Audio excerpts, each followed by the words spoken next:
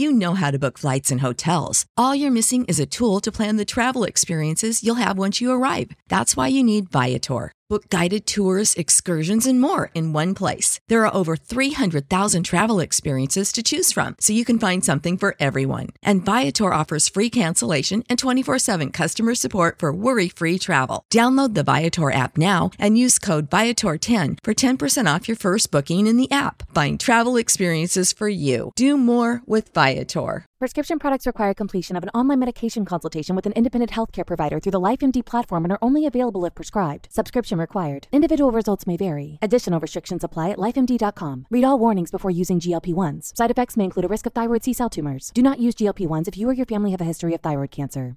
If you've struggled for years to lose weight and have given up hope, did you know you can now access GLP-1 prescription medications through LifeMD? LifeMD is now offering eligible patients online access to GLP-1s, the breakthrough prescription medication that can help you lose body fat and weight. Listen to what people are saying. You just take your shot. It doesn't feel like you're on a diet. What I wasn't expecting it to do was to shut off the food noise. This was life-altering, and if I can do it, I feel like anybody can do it. And here's the best part. Your insurance may cover 100% of the cost of your medication. So go to TryLifeMD.com to have your eligibility checked right now. Get started today at TryLifeMD.com. That's TryLifeMD.com.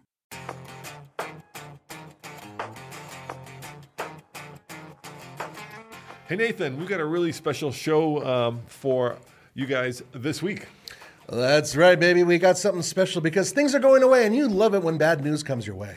Yes, we're calling this Get Them Before They're Gone. We've got the top 10 cars that are going away, that we're saying adieu to, that are heading off into the sunset forever. Yes, and in addition, we're going to add a car to that list that we think should go away. Yes, that's right, car that isn't going away, but that probably... We maybe should. And we haven't talked to each other, so, we both decided that it should be the EcoSport, but that's already gone. It's already gone, yeah, sorry.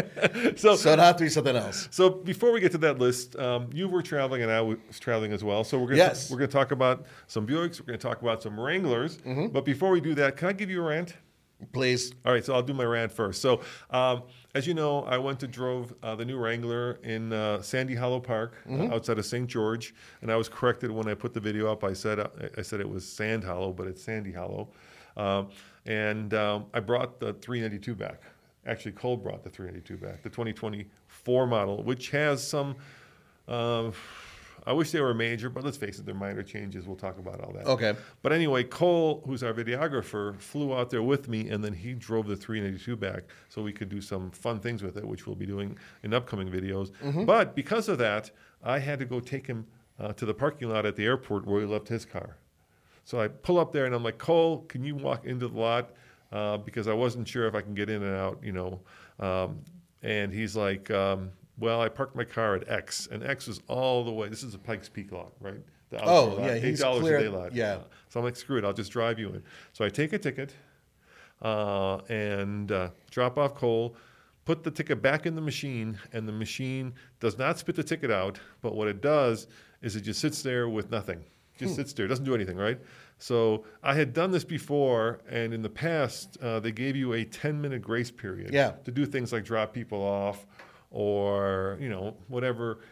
Let's say you went in there and the lot is full, and you found out that there was no parking space. Then you could just leave, Yeah, so I'm like frustrated. I've been there at this point like 4 minutes, 5 minutes. So I push the button, the attendant calls, and I say, hey, I just came in here to drop off a friend to pick up his car. The machine's not giving me any feedback. And he's like, oh, we changed our policy, so now you have to pay us $8. Oh, for crying out loud. They charged me $8, get this, to not park, Nathan. To not park. Like I said, what if you have to go in there and the parking lot is full? They're still going to charge you $8. So they got rid of the grace period at the beginning of the year. Right. And now if you pull into a parking lot at DIA, Denver International Airport, they will charge you whatever that fee is. And in this case, using the outdoor lot, so it was $8. And I thought that was the height of greed and stupidity. I would agree. They should at least have a sign out there. No sign. Yeah, no they sign. should have had a sign. And then, if they change the policy, then you should put up a sign. I felt as a public service to other people, so they don't get caught in this greed and stupidity trap, right? I did a little TikTok to just basically let people know, and a short on YouTube, let people know that if you're going to go in there, and you're not going to park, you're still going to pay to park. And I'm assuming, Nathan, that if you went on the indoor parking lot, which I think now is like $35 or more dollars per day, you would get charged the full amount. Even if it was full, I'm assuming that's what's going to happen if they got rid of the grace period. Mm-hmm. So I put up this video, and then like 20% of the comments. This was also like mind-boggling because 20% of the comments were like, "Oh, they've done that for safety reasons, to help curtail theft." So the thinking is that the reason they did that is that nobody would drive in there because they would be put off by having to pay $8. So can you imagine the crime ring, right? Here's a crime ring. We're sitting at the crime ring and we're like, okay, boys, we're going to go steal some cats. Now, we've got the spreadsheet here, but we're going to have to take $8 off of the... Wait a minute. You didn't budget that $8 in before. Well, we're not... No. There's... And then one of the smart criminals, right, says, but don't they take a picture of your license plate when you drive in there? Seriously. And like that's going to deter criminals. And they've got roaming security and stuff like that. And then the other guy's like, I'm like, and isn't there like a $2 breakaway gate? Like a criminal's going to care about $8. Come on, guys. Come on. Really think it through. Yes. Come on. Ridiculous. Security. Yeah, they did it for security reasons. Sure they did.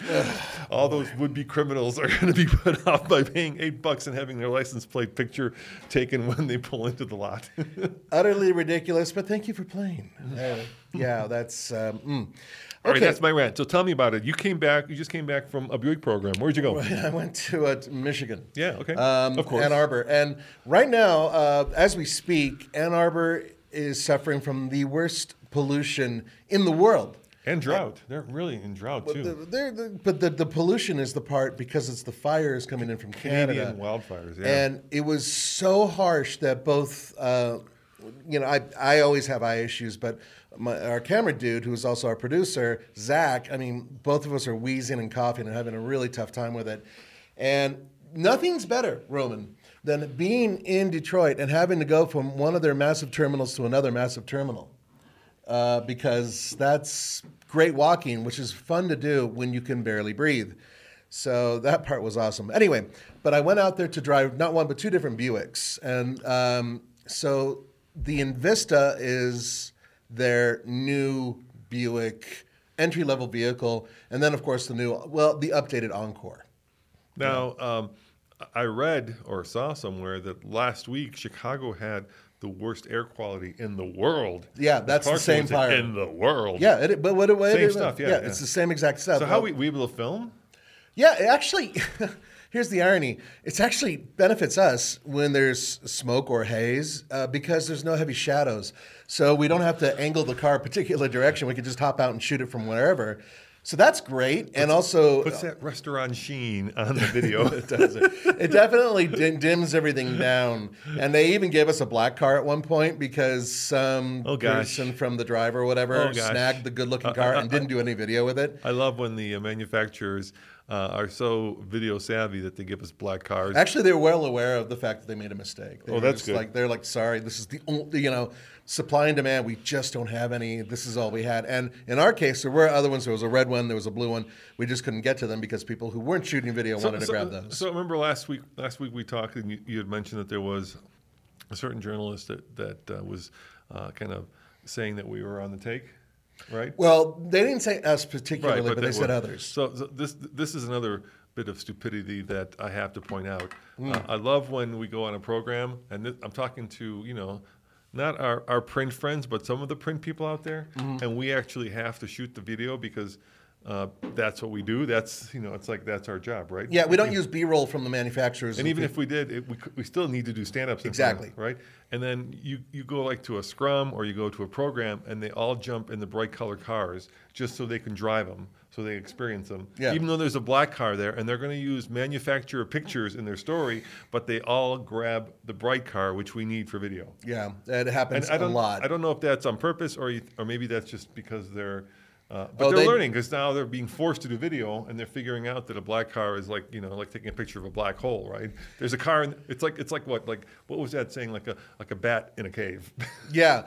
But the other part of that is that the lines and this is what the manufacturers, they want you to see all the lines. They want you to see the sculpting of the vehicle and everything else, right? So if it's a black vehicle and we're shooting video, unless we have the time to really get into the nooks and crannies, you're not going to notice it, and thus the vehicle itself isn't as interesting visually. Yeah, and so black cars do two things. They hide the lines. Yes. And some people like that. That's why they like triple black, right? They want to be stealthy. But if you want to show the car to an audience, it's a really bad color. And then they also reflect. So it's hard to shoot it because basically it's a black mirror that shows off the videographer instead of the car. Correctamundo. And then if you take all of that into account and then throw in the fact that you have a very dim environment that's obscured by smoke, it does make the car look even darker. So two cars, I think one's still under embargo. Let's tell which one is not under embargo. The Encore, the 2024 Buick Encore GX. 2022. Sorry. Hey guys, we got a surprise for you. Yeah, they're bringing back 22. Actually, the 24, there have been some changes, mainly in the instrumentation. They have an 8-inch screen in front of the driver, an 11-inch screen, and it's all part of like one pano. It looks interesting. I think it's an upgrade they need. They got rid of the old Encore, so the little baby Encore is now gone. The GX is the smallest all-wheel drive crossover you can get at Buick. And Buick no longer builds cars. They only build crossovers. And this one has the 1.3-liter turbocharged 3-cylinder engine. So, yeah, we drove it. We have a video out on it. It's alltfl.com. How's the power? Not bad. Really? Not bad at all, actually. I know a lot of you guys are like, 3 cylinders are really buzzy. No, it's not too bad. They actually isolate it well. Most of the smaller Buicks are Korean built and Korean designed in many cases. A lot of the underpinnings are shared with Chevrolet as well. I was wondering about that. I thought there was going to be a Korean. As a matter of fact, the other vehicle I drove is what I like to call a Chevy Trax in a tuxedo. Trax, or is it the... What's the? It is the Trax, isn't it? Yeah, the Trax. The Trax with the tiny little. Yeah, Trax. Yeah. So the Chevy Trax in a tuxedo. So that vehicle is the Buick Envista. I cannot speak today. Envista. Thank you, Buick Envista. And the Buick Envista They all start with E's, don't they? Encore, Envista. Now, even though it looks like a crossover, but it's got a fastback design to it, and I can't talk about driving impressions by the time you hear this. It'll be a few more days before driving impressions come out. And there'll be a specific video on it. But anyway, the car itself, 1.2-liter 3-cylinder engine, exactly the same as the Trax. So same horsepower, essentially same output. Smaller engine. The one's one. They're both 1.2, 3-cylinder? No. The one that's in the Buick, well, the Encore that I drove had the 1.3, but you can get the 1.2. Oh, so there's a 1.2 and a 1.3. Yeah. Well, that's crazy. There's not a lot of displacement there, is there? No. So the 1.2 is still turbocharged, still 3-cylinder, but only hooked up to the front wheels through a 6-speed automatic transmission. And the vehicle itself, it's size-wise about the same as the Trax, which has been enlarged from its previous Trax. But there's no all-wheel drive option, and there's only 3 trims, but they now have the Avenir trim, the very top of the line. And the Avenir trim now goes throughout almost everything Buick builds. Buick seems to be hell-bent on creating car names that we can't spell. Oh, my God, yes. I know. It's like they're kind of like pseudo-French sounding. You know what I mean? Well, I think Avenir actually means something in French. Does it? Yeah. Yeah. Oh, the baguette on the Avenir. Yeah, it's a fine roasted coffee. Is it Avenir? No. Okay. Oh, I don't know. What is Avenir? If you know what Avenir means, let us know in the comments below. It's something, a shape. Mon ami, yeah, you will pick up the Avenir. Sorry. Anyway, and go get a baguette. But it looks good in cursive, which is what they put on it.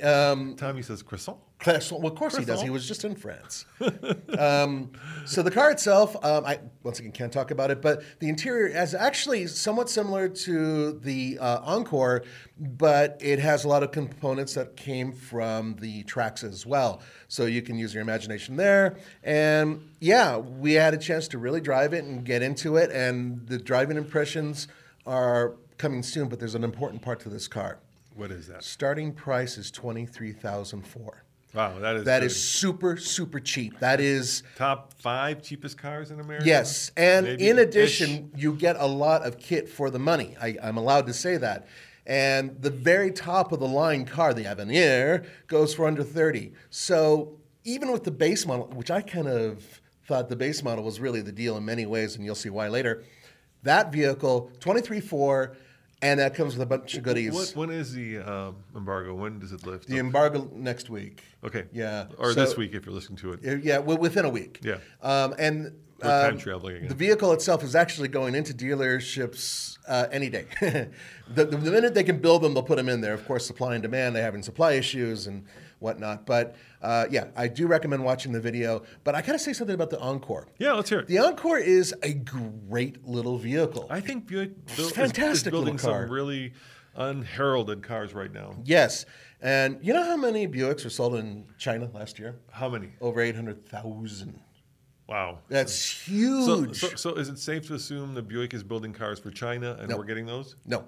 That's the thing. Well, that's the misconception, though. Right. I saw it in comments below with the last video I posted. The cars that we're getting actually are Korean built, not Chinese built. No, I don't mean built in China. But also, built for Chinese. No, because the Chinese still love sedans, and they build special sedans for the Chinese that they extend the rear section of the vehicle and the wheelbase. That's like Chinese built only for the Chinese market. I mean, for all of you friends in China, I understand that it's prestigious to ride in the back of the vehicle and be driven around. Yeah. But you're missing the fun, really. Really. Well, it's like there are some things, that it may be more prestigious to not do, like drive your own car.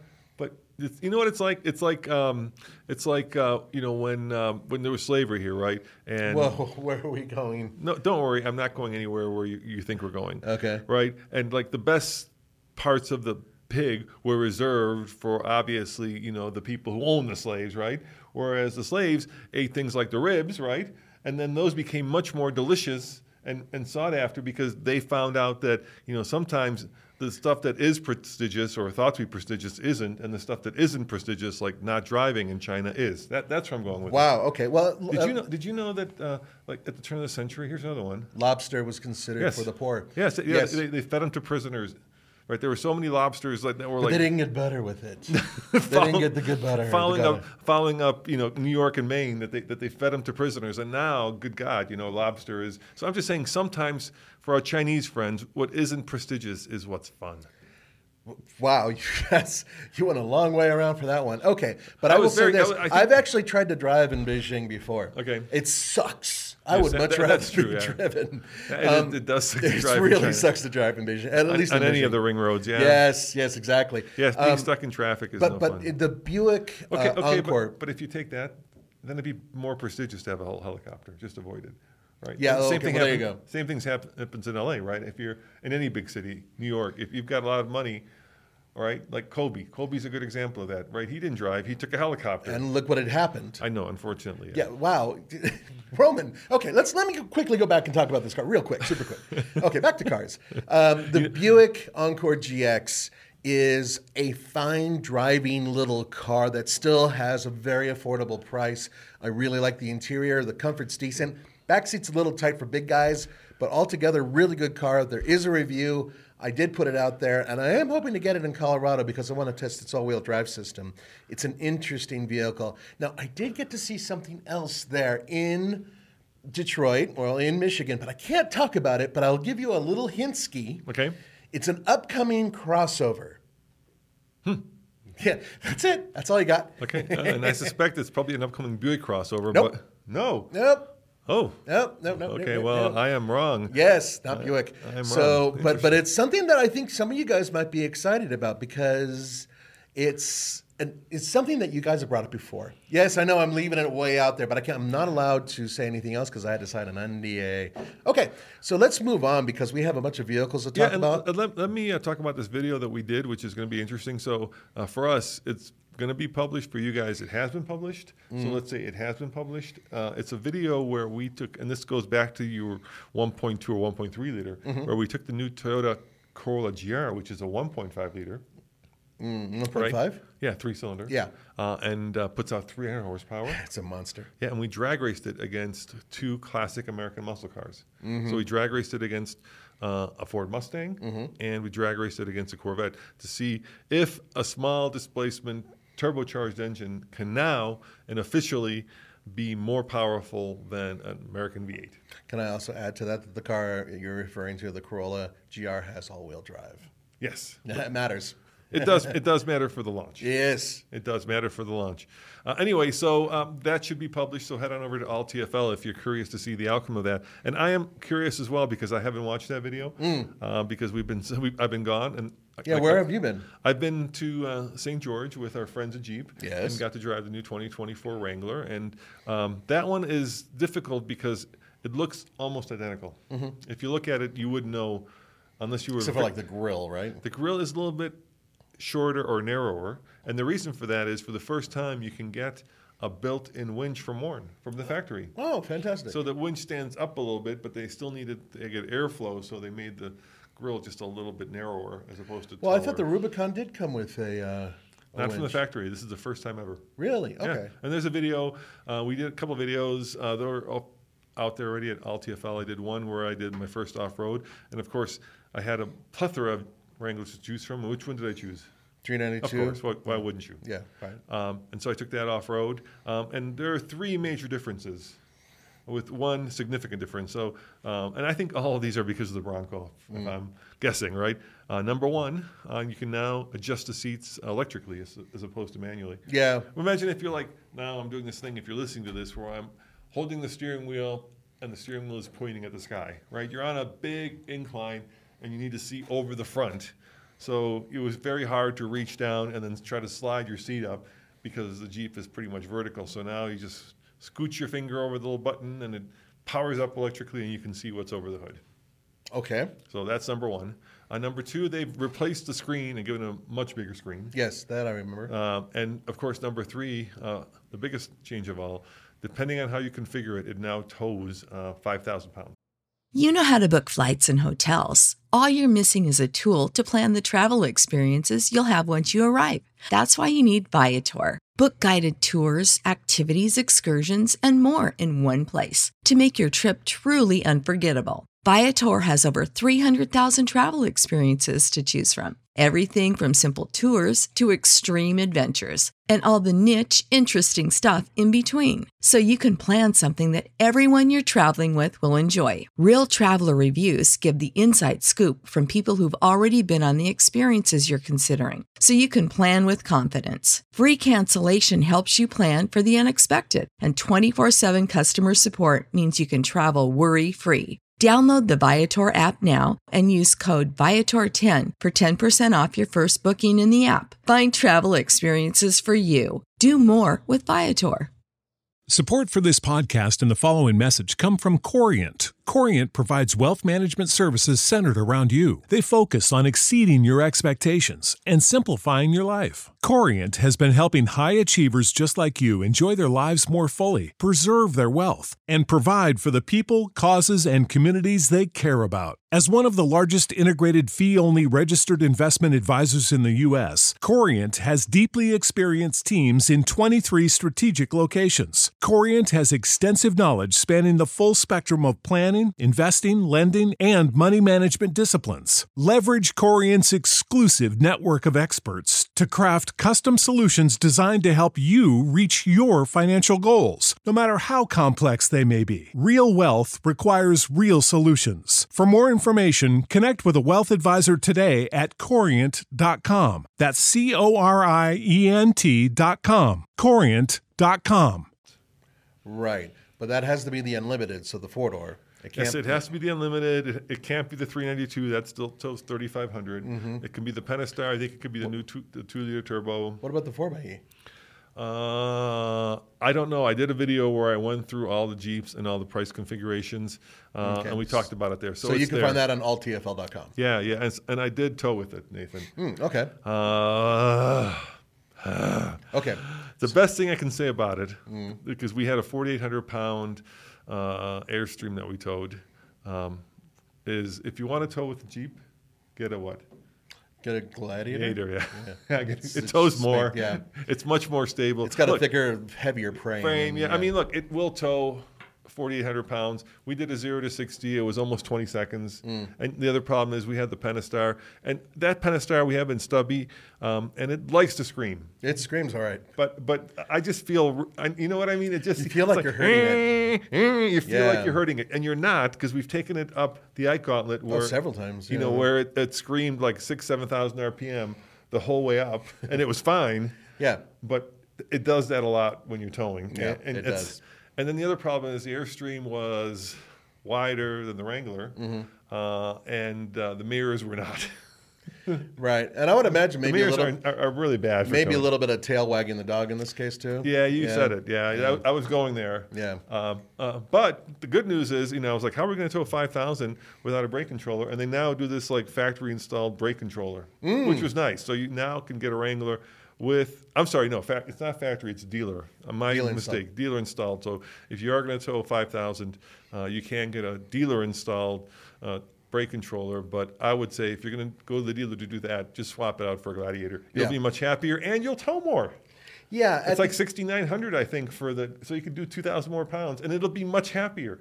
plus you have more cargo capacity. Exactly. Seriously. And you have more payload, depending which one. Not if you get the diesel, but otherwise, I think the diesel's only like 1,000, maybe even less. And that diesel's not long for this world. As a matter of fact, speaking of not long for this world, we Yes, have a sir. list. We of do. Vehicles that are Not long for this world that are going away. All right. And we have an addition here as well. We'll get to that in just a moment. But why don't we get to it? Because some of these needed to go away, I think, a while ago, just because there was some mudding. And the number, are we starting at number 1 or are we starting at number 10?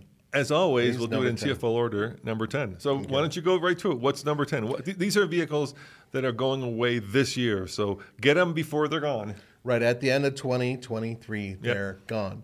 And that is the Dodge Challenger, Charger, and the Chrysler 300, all of which built on a similar platform, all of which are going away. And what's perhaps even sadder to all of you high horsepower Hemi fans is that they're going to build the Hellcat engine, which is a 700 horsepower-ish, depending on where you put it, until the end of this year. And after this year, they're done building it, it's done. So that means there'll be, I guess, no more TRXs, right? Because they're not building anymore. Oh, trucks are different. Are they? So they're going to Yeah. Right, so in cars. Yeah. So that means, okay, so excuse me, I was wrong. So I guess the TRX soldiers on For now.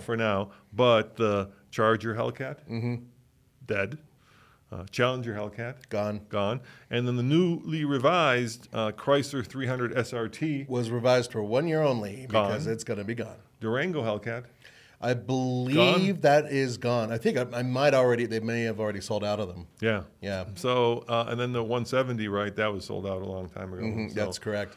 So get your Hellcats now in any of those flavors, because starting next year, no longer. Now, so if you're wondering about the Durango, we don't know about some of the other large displacement versions of them that are powerful. That we'll probably find out within the next few months whether or not they soldier on for 2024. So that's a whole different thing. But they're still building Durangos, just so you know. Okay. So I was just on Craig's this morning, and I think people are finally discovering the Chrysler 300 SRTs, because there was one for sale. I've been looking for one. Not this one, and you'll figure out why. But I found one here in Denver in red, which I guess is a hard color to find. Now, those original SRT 8s were how many? Like 420 horsepower? if I remember Something right? like that, yeah. Yeah, because I remember driving it. we went to the track you went on. Yeah, exactly. To To an Big event. Big Willow. That's right. Yeah, remember we tried to keep up with Ralph. That was no fun. Ralph Not just on the track. dusted us. Yes, not on the track. He either. absolutely eliminated us.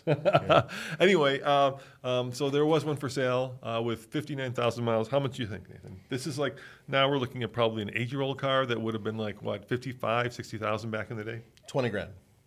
30 grand. 30 grand? How many miles? 60,000, give or take. Oof. Yeah. Yeah, I know. Well, I think that's the trend is going to move that way. People now realize, oh, well, the V8s and these powerful muscle cars are going to go away. I'm going to charge more. Yeah. And it's going to be more and more prevalent as time goes on. So when that first came out, I thought to myself, because let's face it, the Chrysler 300, especially in the SRT 8 version, That's a gangster car, man. That is a player's car. Oh, full blown. Full blown. I mean, Yeah. you're driving that thing, and it's just there's something sinister about it, right? If you lower that thing, give it big old tires, it's just gonna scream. This is one. Don't f with this dude, right? That car is. They just certainly sinister. look like they're angry and they want to ball up on you. That's for sure. And here's another suggestion I might have. Everybody wants the Hellcats, right? Yeah. But I suggest if you're gonna get a Charger or Challenger, get the one below it. Oh, you mean like the 392s? Exactly. Those things are monsters too. Get the 392s because in some ways, like a fine wine, Nathan, that pairs well with dinner. Those engines are actually, I think, better in those cars than the Hellcat because the Hellcat engine is definitely overpowering the chassis. There's no, we've owned a Hellcat, Yeah. right? And you can roast those tires if you have a manual in any gear. You can't launch the automatic because you'll spin the rear wheels. Even if you have the wide body, it's overpowering the chassis. Whereas the 392, like a fine wine, Nathan, pairs perfectly with that chassis because that's an old Mercedes-Benz chassis, never designed to have more than 300 horsepower, If that, yeah. So you stuff 700 in there, and it works, but I mean, granted, to be fair, they've updated that chassis several times. It's just True the hard that, points yeah. they share now. But the other part of that, and I do agree, even the 5.7 on some of the RTs and whatnot, those were great because those cars suddenly were a little bit more tossable. And so if you wanted a little bit of maneuverability and you didn't want a massive lump in the front and you still wanted, something that put out some really good horsepower, you'd get one of those. And you can get them with a manual, too. Do you remember when we went to the track on the launch of the Hellcats? When we first saw those Hellcats, this is in Portland. Do you remember? Oh, yes, I do. God, yeah, they got us all high on sugar. But basically, they're They like, got donuts. here's a massive thing of donuts, eat these, and then drive our cars. Oh, Red Bulls, too. Take these Red Bulls. Yeah, and everybody was like, oh, my God, we were all for the Hellcats. But at Yeah. the same time, we did have the 392, right? And those were like, you put your finger on it, they were much more tossable at the track. I mean, tossable, not in the Miata sense. No, the 392s are more so than the Hellcats, but the 5.7s are even more so. Yeah. The 5.7s are even lighter, and they're a better balanced vehicle in my mind. And you can get them with the wide body package and all the other stuff, and suddenly you have a car that handles really well for a big car, and at the same time has lots of thrust. So if it were me, right, and now we're getting one of these last ones, I know historically the Hellcats are probably going to have more value 40 years from now, but they did build a lot of them, so they're not going to have that. They're going to have that classic depreciation curve, right, where they fall, and then finally in 20 or 30 years they come back up. they may not be that long. Okay, all right. It may be granted, less time. Granted, but Yeah. they're not like they're not like the Ford GT where it never went down, Yeah, right? yeah, I get right, you, yeah. Right. But I think get a jailbreak 392, right? Mm-hmm. You know what I mean? One of the last of the model years, and I think you'll have the best car of the bunch. Remember the jailbreak? Remember that one? Yes, of course I do. That was really cool. All right, number 9. What's number 9? Okay, so number 9 is the Chevy Camaro. Speaking of muscle cars. SS, dude. Just Camaro in general. Across the board, I had such mixed feelings on this car because I love the way it looks. I still think it's one of the better looking amongst them. The powertrains were really, really good. From the 4-cylinder turbo, the V6 they had, all the way to the heavy-duty supercharged V8s, really good powertrains. The things handled beautifully, but I hated driving them from the inside. I couldn't see out of the car. It wasn't a comfortable car for at least me to drive, and apparently I'm not the only one. There's an awful lot of other people, including Paul, our main driver, who agree that car is not the easiest thing to drive. Yeah, first of all, visibility is an issue. It's terrible. Yeah, if you love driving with your arm on the windsill, You're going to be above your ear. Yeah, exactly. You better love having your arm above your head. Yeah. Especially if you're on the shorter side. Yeah. And more importantly, I always felt, and you got to admit this is true, right? I always felt like it played second fiddle to the Corvette. To the Corvette, of course it did. Yes, and so with the Dodge Charger and Challengers, there was nothing above them. They were the top dogs. Yeah. But with the Camaro, you walk into the dealership and there was a Halo car, the Corvette, and then if you couldn't afford it, you bought a Camaro. But that was always the deal with the Camaro. I know, but that's always been the problem with it. Yeah, well, the numbers have never been very good with that car, and they just fell off a cliff over the past few years. Some people out there say it's the styling, all the changes they did. They went from it looking really cool to almost looking like an Asian car in terms of its front-end design to reverting back to a little bit more of a more macho look. And whatever you may feel about the vehicle, I will say that it has street cred. It has street presence. It just doesn't have the feel, frankly, of the Mustang, which I think is an easier car to drive every day, honestly. So the Mustang, for all you Mustang fans, is the last one left standing. It really is, yeah. And they're, we're one of the first there and then one of the last to leave. Yeah. We're about to go on a new drive of the new Mustang. I can't wait for Tommy. He's going out there to drive it to get his driving impressions. I think it'll be really interesting. One of the cars we just bought, and you just saw for the first time, was we bought the S197, which is not the current generation, but the previous generation. That's correct. And the reason we bought it, quite frankly, Nathan, is because first, we've never owned a Mustang. We try to spread the love around, right? We've owned a Hellcat, so now. And secondly, I was thinking to myself, new Mustangs are very expensive. Many of them are extremely expensive. Yes. Yeah. You're looking at on the low end, probably. And I'm talking. Okay, let me first of all, let me get rid of the 6-cylinder. I know it's been around. The 6-cylinder's gone. They only do 4-cylinder. Right. But in this conversation that we're about to have, I'm just talking about the V8. Oh, you're talking because a Mustang and a V8 pairs like a. I got you. Yeah. You see, the two kind of go together, right? I agree. I've owned 2 Mustangs. I totally get it. Yeah, instead of even the EcoBoost, I know it puts out more horsepower. I know the 4-cylinder puts like 300. I know the 6-cylinder put out more, but the 8 is the one you want. Yeah. Anyway, so I wanted to get one so we could drag race it, but budget wise. I thought to myself, I could probably get 2 Mustangs, and I did, for the price of one new one. Yes, you did. All right, so and we'll have some videos on the 2 Mustangs, but I spent a lot of time looking for an S197. So last year, we bought the previous generation, right, which was the New Edge. So it went Fox Body, New Edge, and then S197. And the New Edge one was too small for me, quite frankly. I didn't fit in it. The 197 came out in 2005, I believe, and it was built until 2014. And when it first came out, in the V8, you can get the 4.6. Yep. Right? And then in 2011, I believe, they updated the styling, and in 2012, they put in the Coyote. Yeah. So I had 3 things I wanted in the Mustang. I wanted the Coyote, because I'm like, if you're going to get one, get the 5-liter, because it's crazy. It went from basically 310 horsepower to 420 in one generation. So they upped it 100 horsepower in that 2012 to 2013 year. So why wouldn't you, right? The difference in the model years is going to be a couple grand, maybe. Why wouldn't you get the Coyote? Right. The 5-liter. So I wanted the 5-liter. I also wanted a coupe. I didn't want a convertible. It had to be a coupe, and I wanted a manual. So I got 2 of the 3 things. Manual. I got 2 of the 3 things. I spent 2 months looking for that vehicle, and the problem is those, especially the 2005 ones. And I actually went to look at 2. I went to look at 2 manual ones, one in Aspen and one in Craig. That's how far I drove on the weekends. Yes. To go look at these things, and the one in Craig was the one in Aspen was a 2005, and they wanted 8,500. Okay. Manual, but dude, it was pretty roach. Okay. And same thing with the one in Craig. And this is the problem. All those Mustangs at some point got into the hands of high school kids. Yeah. Oh, and the first thing they did was slam it. Exactly. And then they would put a aftermarket air intake, and then they would rechip it, right? Yeah. So they were all pretty severely messed with. And you go on Facebook, and it's littered with all these really beautiful Mustangs that have now been personalized to the taste of an 18-year-old, which is not my taste. I'm not saying it's bad, but I really don't want like lime green lighting under the car. I'll say it's bad. It's bad. It's bad. Sorry, 18-year-olds, it's bad. Right. Don't put lighting underneath your car. Don't make it look like... Makes it heavier. Don't get slower.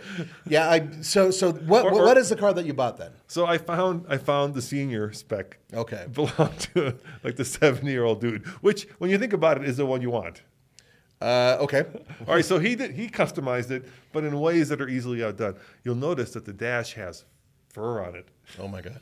I know, but it comes off, Nathan, right? Okay, thank God. And then if you go look at the car, this is really funny, right? It's got a whole bunch of cool senior spec stuff on it. If you go look at the car, he's got the original wheels, right? Yep. They're these silver alloys, right? But what he took is these carbon fiber cutout stickers and stuck them on the spokes. Oh, Lord. Yes, I know. Wow. Yeah, there's carbon fiber stickers on the spokes. They come off. I thought older people had better taste. Then he did something I used to do, but is no longer in vogue, which are louvers.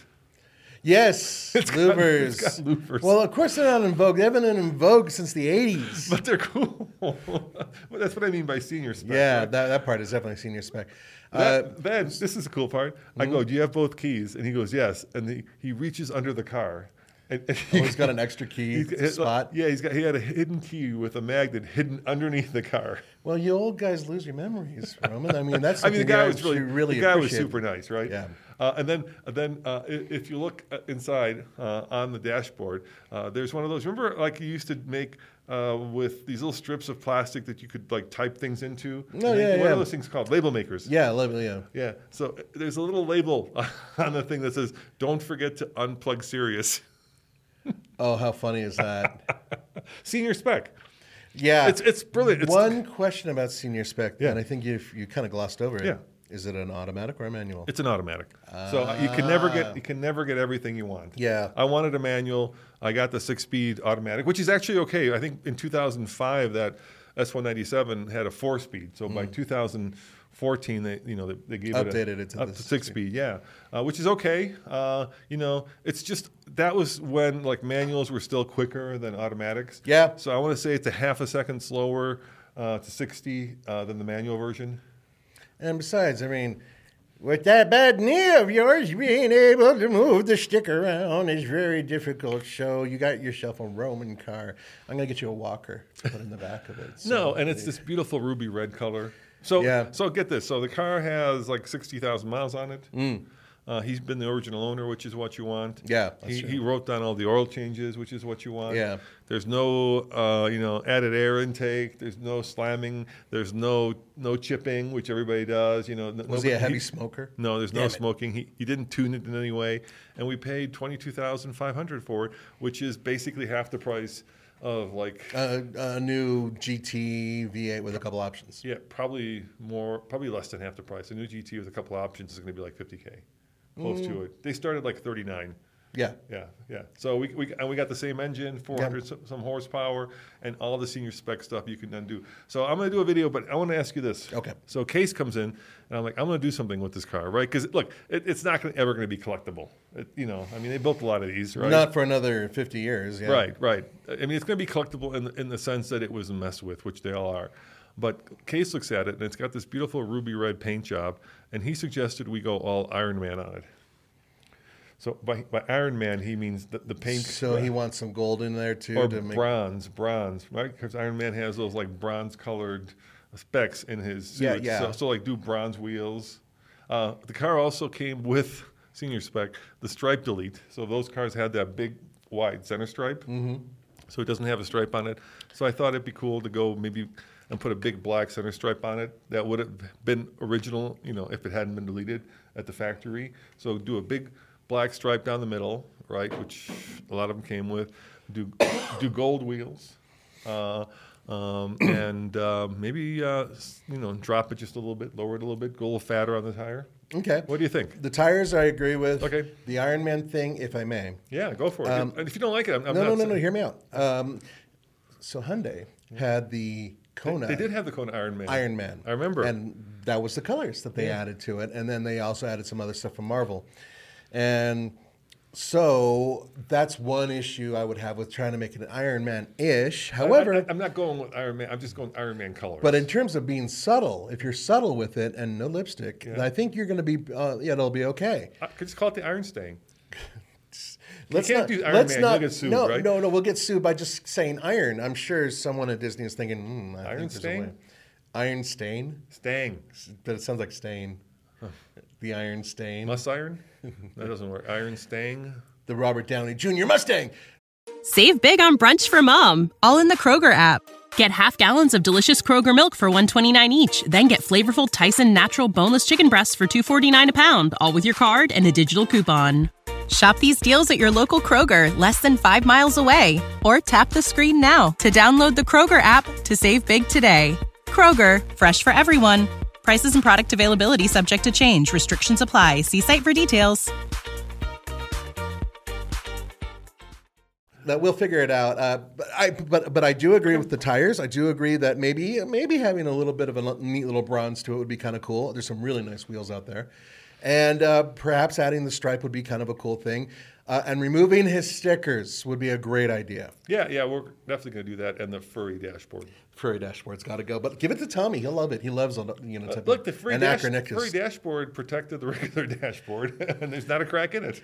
Okay, so now you know to keep an eye out for that. And there's another little treat to keep an eye out for. I think we should let them find out. Yeah, we'll let them find out. Let's go to number 8. Number 8. Okay, we're back to the list. And that is the Chevy Bolt and the Chevy Bolt EUV. Get both. They are going away, and it's a funny and sad tragedy at the same exact time. Why? Because they suddenly have become very popular again. They for a while there, they had a hard time giving them away. Now they're becoming popular because people are realizing, hey, this is a hell of a discount. We own one, and we've had amazing mileage and good reliability out of this thing. Have we had any problems with it? Nope. And we've driven it hard, too. Here's the funny thing. I was just someplace, and somebody asked me what the best car I've driven this year. Mm-hmm. And I thought to myself, the best car, and maybe the most surprising car, is the Chevy Bolt. Because the expectations were very low, right? Mm-hmm. It had, a do not sell on it because the batteries had to be replaced and could potentially catch fire. But that's been taken care of. That's been taken care of. And then when I went on the first program, and when I actually saw it, when Mary Barra unveiled it in Detroit, I thought it was a joke because it looked like this little cheap economy car. Yeah. And now that we own one and I've been driving it a lot, I just think it's wonderful, Nathan. It gets 250 miles of range. And it really gets 250 miles. It really gets 250 miles of range. It's the right height. So, my old man. You can easily get in there without having to fall into the floor. I don't do that. Right? When I get out of it. You get out of it. I got to get back in it. Yeah. It has room for 4 people. Yeah, it really does. It has room for Blaze if I want to throw them in there. I could take it to the airport. Like we had that Mini SE, the electric Mini, and I could barely get it to the airport and back on a nice day. In the winter, forget about it. Mm-hmm. This I can no matter what, go to the airport. Yeah. My airport car, drop it off to a charger or not charge, take it back, still have half a charge. My wife likes driving it. It's got Apple CarPlay, which GM says is getting rid of. I know. There's so many things that GM says. It has it and Android Auto. Mm-hmm. And that the new infotainment GM has, I think it's Google-based, is actually really good. It works fine. It's very easy to use. Very easy to use, yeah. And I'll say that the EUV version of that has even more room. You can actually put 5 human beings in there and have a little bit of cargo space. That's what yeah. But the 4 is in the little guy, but the EUV is bigger, and it can hold 5. Yeah, and actually, we've got the 1LT, and it actually comes with a lot of the safety features. So it's got blind spot monitoring, emergency braking, stuff that you'd want. Air conditioning works great in the summer. It's quick, dude. It's quick. Yeah, it moves. It gets up in hauls. And best of all, it qualifies for the $7,500 federal tax credit and the state credit, and now the $5,000 state credit. So we effectively bought it for $18,000.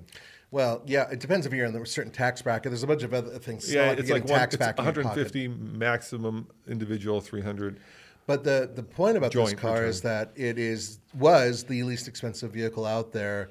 It competed directly against the Nissan Leaf and the Hyundai Kona EV. And actually, the upstyling update makes it look pretty cool. Yeah, it's got that little squinty eyes on top, round headlights on the bottom, or roundish. It's got one chink in its armor. You know that, right?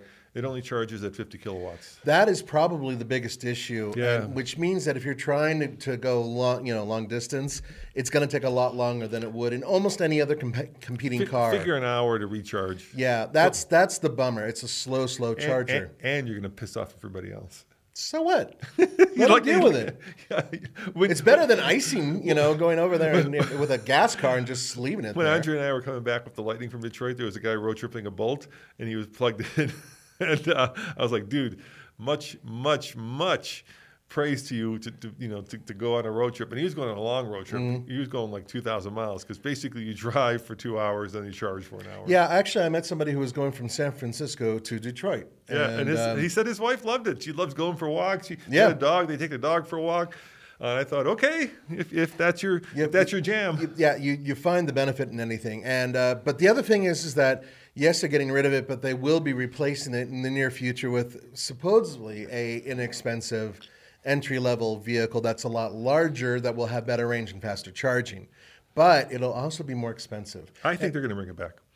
I've heard Mary Bauer has suggested, I think they got an unexpected hit on their hands. She said two things. One, they might bring it back, but two, they can't build a profitable EV under $40,000, which the Bolt is. Yeah, but So they're losing money on it, I think. But there are other companies that are doing that and are able to build a profitable vehicle under 40 grand. Like Tesla. Yes, even Volkswagen to a lesser degree. Yeah, Tesla is, I think the base Model 3 is just at 40, and I'm sure the new one, the Highland version, I'm sure they'll have even a cheaper one. The point is that it's a real shame that they're getting rid of such a good and expensive vehicle. I think at the absolute wrong time. I think General Motors is screwed up on this one, and I think you agree with me. I agree. But let's go on to another one that, although is sad to see go, it's about time. Number 7 on the list is the Audi R8. Yeah, so remember when we drove them? God, I fell in love with that car. Well, that was one of the first exotic cars we got at TFL. And we got both. We got the V10 and the V8. Yeah, the V8 had a manual transmission. Manual, which was the best manual we've ever driven. We've said that before. And ever since then, I've been looking around in Craigslist and Auto Trader and Auto Tempest and everywhere else to try to basically find one of those cars. Mm-hmm. And they're becoming, dare I say it, affordable? The earlier ones are like now... The 10-year-old ones are maybe 60 to 80,000, depending on how many miles they have. That's tempting right there. If I were a single man and didn't have to worry about my wife beating tar out of me for buying one. The issue I have with those is that the interiors are looking very dated. That wouldn't bother me, personally speaking. And they're also very tight, Nathan. They are tight, but I fit fine in it. And that's the thing is that they had to be able to take a large, member of the Deutschland and put them in there. Remember we were both in there. We were two peas in a pod. Yeah, we were a little tight. You know, our shoulders were rubbing a little bit, but they weren't too bad. It wasn't like being in a Miata. Well, I mean, the cool thing about them was they were both exotic and practical, right? Because they were all-wheel drive. All-wheel drive and easy to drive every day. And it wasn't like you were jumping into a Ferrari or something like that. And I just thought they were spectacular. But at the same time, they really haven't changed much over the years. And even though they did have one major, refresh, I just never felt that the vehicle went through an actual evolutionary change. And well, I mean, the first ones had that cool blade right on the side, and I think that I love that blade. Yeah, they kind of went away from that, and so you do get that if you get the first generation. But like any semi-exotic car, it ain't gonna be cheap if it breaks. Andre would know that with the Volga.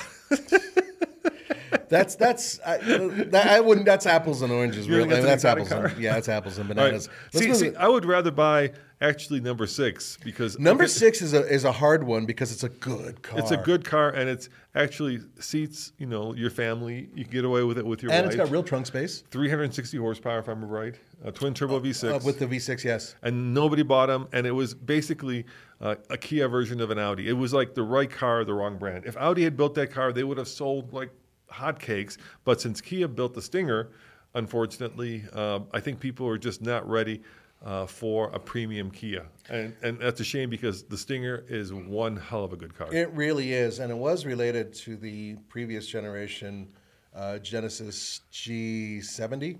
Remember when we were at the launch of it and they actually showed us the prototype? Yeah. And then they actually built it for the most part? And that's the thing. They built something that they essentially were like, oh, it's a concept. So basically, it's like a S5, wouldn't you say? Kind of S6, maybe an S6, because an S5 would be a 2-door. This is a 4-door. Is it? Yeah, it's a 4-door. Yeah. So like an S6 for $20,000 less, built just as well. Styling is really just as sharp. Yeah. They're quick. They're fun. You can get them cool in a manual. Name. No, you can't get a manual. Oh no, you're right. Only automatic. Yeah. The only manual it could get was its cousin, the G70 last generation, and yes. only with the 4-cylinder. But it's still, you could get the 4-cylinder turbo or the V6 twin turbo, and these things are quick, like really, really quick. And some kids have figured it out and have slammed them and made them into, track cars or whatever. But for the most part, it just hasn't sold anywhere near what they wanted it to sell. And according to Kia, they're saying, well, listen, we are making room to eventually electrify our fleet, and this car just doesn't really work with that. They didn't really go into their sales numbers, which have been kind of dismal with this car, but I still think kudos to them for building something this cool. Yeah, I completely agree. I think there's a final edition, if I'm not mistaken, and I made that mistake when the Mitsubishi Evo did a final edition. I was tempted to buy it, right? There was the FE, and they were like Yeah. $35,000, and now one of those things is worth like 60 or 70. Yeah. Those are ridiculous numbers. I think the Kia Stinger Final Edition is also going to be valuable, but alas, we just bought a Mustang, so Yeah, sorry, we're done for a while. Actually, 2 Mustangs. Until Roman gets restless, we're done for a while. Actually, we bought 3 V8s this week. Yes, we really have like we're overachieving. And we're selling stuff. We sold 4 cars, I think. So Tommy sold his GP. Yeah. We sold the Trans Am. Yeah. We also sold the Porsche 944. So we sold. I'm a bunch sad to too. see that go, but yeah, we're selling Stubby. So if you want Stubby, info at TFL. We're asking 33 for it, which is worth every dime. And if you want, I'll add a sticker to it or 2. Speaking of cars that have that type of shape, the fastback design. I was going to say, speaking of cars that we're not sad to see them go away. Well, this is a conundrum. So number 5 is the VW Arteon, which is like their coupified 4-door. It's sort of what the Passat should have been in many ways in terms of design, but never was for the United States because we weren't allowed to have a cool Passat. But in addition,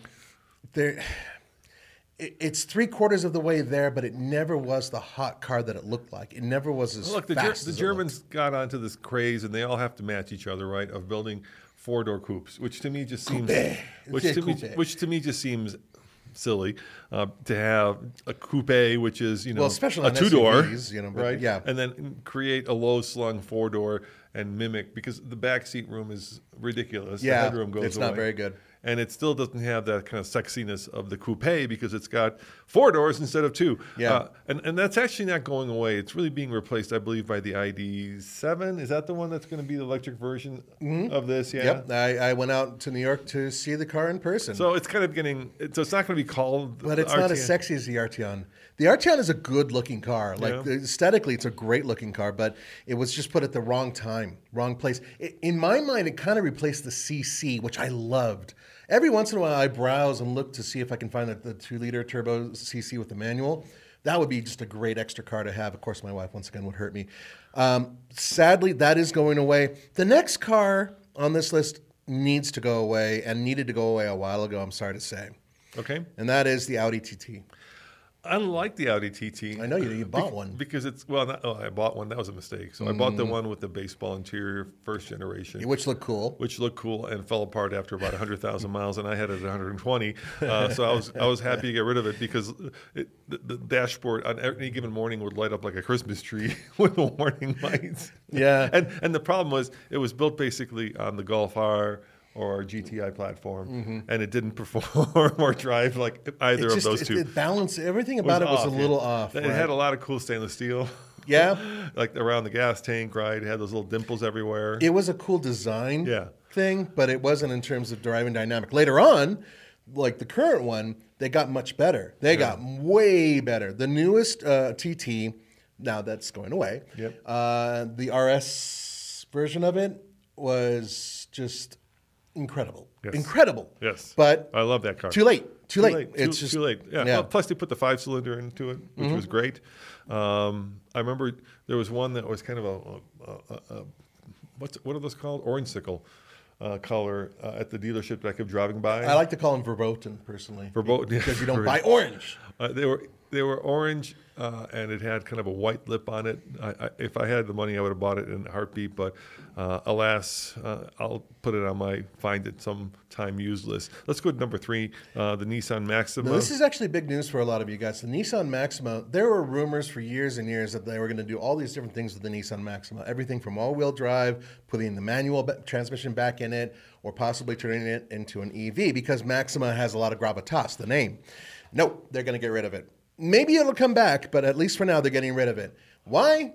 Well, it's a funny thing. The Nissan Maxima, I have a lot of opinions about the Maxima, so I'm going to go on a little minor rant here. Go for it. This is. We should do like a little Nathan's rant. Nathan's time for a rant. Yes, exactly. Well, because there was so much potential here. First of all, I thought the design looked good. When it came out, I thought, ooh, they had the floating roof design. It kind of had a little bit of a Batmobile feel to it. It was really cool. Dude, I love the Maxima. Yeah. But then you sat in it, especially in the back seat, and you're thinking, it's a little tight in here. Not only that, it actually has less leg room than the Altima. It didn't make any sense to me. How can this happen? Okay, well, I guess that's okay. I guess Ultima is bigger than Maxima. Ultimate is better than Maximum. I know. I know, it's crazy. Well, they gave it a 300 horsepower V6 engine. Great engine, yeah. That's awesome with a continuously variable transmission. Wah, wah, wah. So it was relatively quick, but once again, the Ultima, they had an Ultima a couple years back that had a turbo, and then they brought it back. Well, the Ultima smacks the Maxima. The only reason to have a Maxima is if you want a car that has a presence and a really wide body. Okay, maybe that would be the reason. But this car, it just was so close, and they never quite hit the mark. And the original Maximus, especially going back to the late 80s, early 90s, when things started really happening with it and became a really cool car, Here's they the problem. just never got that magic pack. Full-size sedan, right? Yeah, but they call it a four-door sports car. Right. So it was competing with like the Chrysler 300. That's a Yeah. problem. You're right. That's a problem. You could get that thing in the SRT8, right? Oh, yeah. Yeah. You could compete with the Charger, the Challenger. Yeah, it just wasn't going to win. No. It wasn't going to win that battle. It actually, in many of our competitors, had competed using that car against many others. And with the exception of people who actually bought them and said they were the best car in the world, they weren't. They really weren't. And I'm so frustrated because I love the design Was of this that before car. influencers came around? It was around the time they started coming around. Okay, it makes sense. Yes, and honestly, it's just such a missed opportunity. I hope they bring it back. I hope they bring back cool styling and the whole real four-door sports car moniker that it deserved. But right now, it doesn't have it. Now, another vehicle that's... Hold on. Oh, that was Nathan's rant. Sorry. Come back next week when Roman and Nathan will rant once again. Sponsored by We Buy... No, I will. Sponsored by Toyota. Okay. Like Camry fans are like, yeah, that was a good one. It's actually That was pretty funny, Nathan. Thank you. I'm here to that's make good. you laugh. So number 2 on our list is the Mercedes-Benz C and E class, the coupes, the convertibles, and the CLE, all going away. You know, I mean, those were never like. Once again, they were like niche vehicles. You know, Yeah. The only one I'm kind of bummed out is the convertible. I think I hate seeing convertibles go away because there are so few, especially There are so few out especially there. so few 4-seater convertibles. Right, They're like definitely going the way of the Dodo, and so that's the only one that I'm really like ashamed to see go. But like, I don't care about the coupe. Once again, you know, same problem as the Maxima in some ways, but the convertible does make me sad. Yeah, it does. And this means that Mercedes is boiling down their sedans a little bit. And they should. I mean, them and BMW, and to a smaller extent Audi, just have way too many cars in way too many segments. Yeah. Right? Bear in mind that, you know, Europeans will be getting vehicles we won't be getting, and so there will be replacements for these, but we just don't know exactly what they're going to be, not quite yet. However, they are electrifying an awful lot of their vehicles. In fact, we're going to be driving some electrified cars very soon at TFL, so stay tuned for that. So I was going to say, sponsored by Preparation H, God. but I never got to go there. No, and I'm glad you didn't. Okay, well, now I did. Sorry. That's horrible. Cringy. Watch out, Roman. Cringy. Okay, God, keep Roman. going. What's number 1? Number 1, the Ford Edge. That's the one on this list that I think should have been gone a long time ago. Yes. Why? I'm surprised. Actually, I was surprised it's still there. But there's one simple reason. They have the Escape. I don't understand why the Edge existed while they had the Escape. Now, some of you are going to say, well, it's a little Does it bit need bigger. another E-car? No, it's just, it wasn't that much bigger, guys. No, I said it was, E-car, not yeah, bigger. Another E. Yeah, I gotcha. No, it was okay. And they built the Edge ST, which was kind of sort of interesting for a minute. But really, the Edge just never had the need, or it didn't have the audience that the Escape had. And I think that they kind of divvied up the pool too much with that car. All right. In the last few minutes that we have left, Nathan, Yes. let me look at my watch here. Yes, I'm gonna give you my bonus because it's gonna be something that you're never gonna expect. So I've challenged Nathan and myself to come up with cars that should be discontinued. Don't you say Corvette. I'm not gonna say that. Okay. Okay. Here is mine. Cars that should be discontinued. Okay. You'll never see this coming. Okay. Ferrari Parasangue, or Parasangue. You know why? Because Ferrari basically just built the Toyota Crown and called it a thoroughbred. Oh, my God. It is exactly that. You're not only going to tick off Ferrari fans, you're going to tick off Toyota fans, Come too. on. They built a Crown. They built a Crown and called it an SUV. That's exactly what they did. They took a sporty car, made it taller, right? Sporty. A sedan, basically built a sedan, right? 4-door sedan, taller, and instead of building what I think Maserati, which didn't do very well, but Lamborghini, which did well, built, which is an SUV, something that is practical and you can shove kids and stuff in the back of it, like the Urus, right?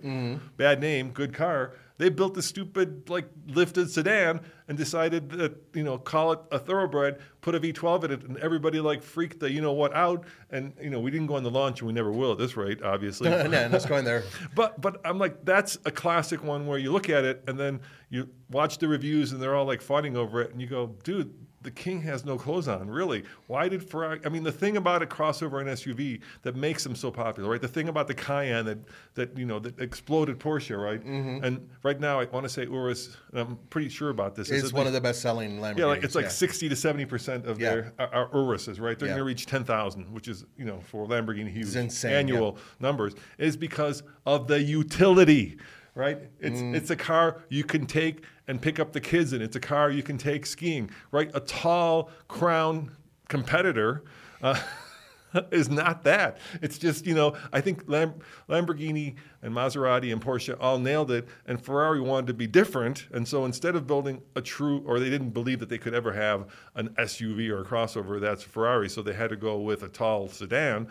To me, it's just silly. I don't care if you put a 12-cylinder and a 16-cylinder, you're missing the point, and that's utility. You know the seats in the back of that thing? It only seats 4. Yeah. Right? Because they're individual in the back, right? Sure, they're the same seats that are in the front. It's kind of like the DBX, same problem, right? Yeah. But the people, I mean, you've already got that sports car at home. If you own, if you're buying a Purosangue or an Urus, you probably already have a different Lamborghini or Ferrari in your garage, right? So you don't need a tall sedan. What you want is something that you can just throw crap and kids and things into and not worry about. So that's my argument. That's why it should be discontinued. All right, that's another Roman Rand. You get 2 for the price of 1. You've taken your Geritol today, right? Sponsored by one thing that I will sponsored say, by Alfa Romeo. I'm sure. You said the King has no clothes, right? Yes. Indeed, the King has no clothes, but he's well endowed. With a V12 engine in that thing, I say that thing has out of the super fast. It's quick, okay. But I'm not gonna fight you on this one because I just never thought that Ferrari should have built anything with 4 doors to begin with, and that's just. Well, am I wrong? Even about with them the building FF, a I had Crown? issues with that. Am I wrong about them building a Crown? No, it's not a Crown. It It's has some exactly a Crown. similar. It's very similar. It's similar in like 2 lines. No, not the look of it, but what it is, a tall sedan. That's what they built, a tall sedan. That's what the Crown is. Okay. Anyway. Right. What's your car that should be discontinued? Well, this is the funny part, because I winced when you said it. The Crown. Well, there you go. No, so, dude, the Crown is going to sell. You know why? Because it's very comfortable. No, it's not. It is. Not in the back seat. Who cares about the back? I care about the back seat. That's why you buy a 4. Dude, it's like it's 4 doors, and you put unless your kids are short, they're gonna hit their heads when they go in the back because of the way they designed the back, and that's my problem with the car. No, but the people who are buying the car, their kids are long gone, dude. The kids are long out of the house. And their grandkids are tall. And their grandkids are young. This is for old, hormones, empty dude. Nesters, right, who have a hard time getting out. And they want a sedan, and they have a hard time with the traditional sedan because the seat's too low. So now it's at that very comfortable 50 plus, and I'm talking years, not inches height. Can we say 60 plus now? All right, Can we please sorry. go there now? Right. Damn it. All right, we're both not there yet. So I'll say 60 plus. Thank you. So 60 plus, where you make that like oof sound when you get in and out. And this car is, it's like the what was the old full size sedan the Toyota built? I can't think of it. Oh, the Avalon? Yeah, it's like an Avalon on steroids. Avalon was better. Avalon was better. It basically replaces that. Mm-hmm. And the Avalon always did sell because there will always be a certain percentage of the population that are empty nesters, love sedans because their dad drove a sedan or or their husband drove, whatever it is, right? I don't want to be like just guys. So of course not. Their moms drove a sedan, right? And so they want a sedan, and this thing will sell, I'm sure it's going to sell 20,000 units every year, year in, year out, and they'll be fine with it. Okay, so they took all the utility out of the utility vehicle, essentially. But the people who are buying this don't want Yes, they want to be able to put their walkers in the back without having to lift it over a high trunk. They want to be able to take all of the Geritol that they're going to put in people who have walkers are too hair old care for products this. and everything else in the back of it. The people who have walkers they're driving those little scooters around. No, and then the scooter gets driven up to the vehicle and everything. And if they have a scooter, they've got some old GM van, right, that you can just shove it in the back of. Wow, we're going to lose so many listeners. No, it's true. This is the truth. I'm sorry, Yeah, guys. a little scooter. If you're driving a Rascal, I apologize for Roman. You're not going to be driving a Rascal and getting into your Crown. No, you're not, because you have no place to store it. You don't have an inside deck to put anything into. You have no utility in that vehicle, which should have more utility. You have no backseat space where you should have backseat space. So we're agreed. Tall sedans should not be built. No more tall sedans. By either Toyota or Ferrari. There you have it, guys. We finally came. But at the end of the day, one final thing, though. Congratulations to Ferrari for winning Le Mans. Yeah, I know. I was. Oh, dude, you were rooting for them. Oh no, yes, you were. What is that crap called? So Le Mans does this. This is another thing I have a huge issue with. First of all, Cadillac or Toyota, if they hadn't hit a squirrel, would have won that. I got it. Okay, all right. So what do they call that? Balance of performance. Basically, what the French do, and people seem to have no problem with this, but I have a problem with it, is what you could do in that series is, like, if you're too successful, so if you win all these races leading up to Le Mans, they will actually add weight to your car to make it more fair. It's more competitive. No, dude. They'll put a Toyota Crown backseat in it, which is useless. So potentially, and this is supposedly potentially happened, what you could do is purposefully lose all the races up to Le Mans because everybody wants to win Le Mans. Nobody cares about the rest, just so that you have an advantage at Le Mans. So you start gaining the system, right? Is it gaining or gaming? I never know. The system, right? So why don't they just do the best car wins? Why do you have? I'm not disagreeing with that. Shouldn't that be just the best engineering, the best driver? Why are you adding? I still think that the best engineered cars win the race more often than not. But if they're trying to level the playing field by making very well engineered. So let's say you're Cadillac and you've engineered this really great car, and they say, oh no, it's too fast. It is too fast. We must add 50 kilos to your car. What's the point of spending all those millions of dollars engineering all the weight out of it so that the French can add 50 more kilos of weight to it because the car is too successful? That makes no sense. And I get that's FIA, and that's FIA. That's not just the French. One thing, I get that they're trying to make the race more competitive, but the fun of it is, I used to do a lot of triathlons, right? Yeah. And I carried around a lot more weight. Yeah, you were a Clydesdale. I was a Clydesdale. But there was a Clydesdale category. Okay, this is a good analogy, actually.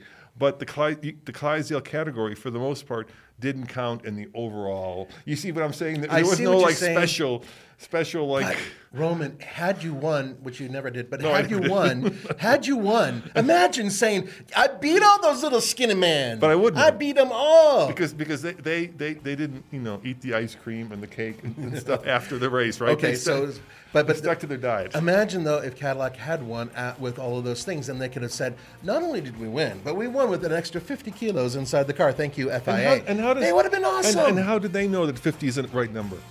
Where do they come up with that? Because they have engineers and people who actually race daily and you don't think there's politics involved in that? Yes, there are some politics as well. Obviously, a Russian car right now won't be allowed to compete. There it is. Okay. Hey, guys, we got to get running. We have other stuff to do. Thank you so much for joining us. We appreciate it. I hope you have a great week. Yeah, and remember, go to alltfl.com to see all these cars we've been talking about, and we'll see you next week. Ciao. Cheers.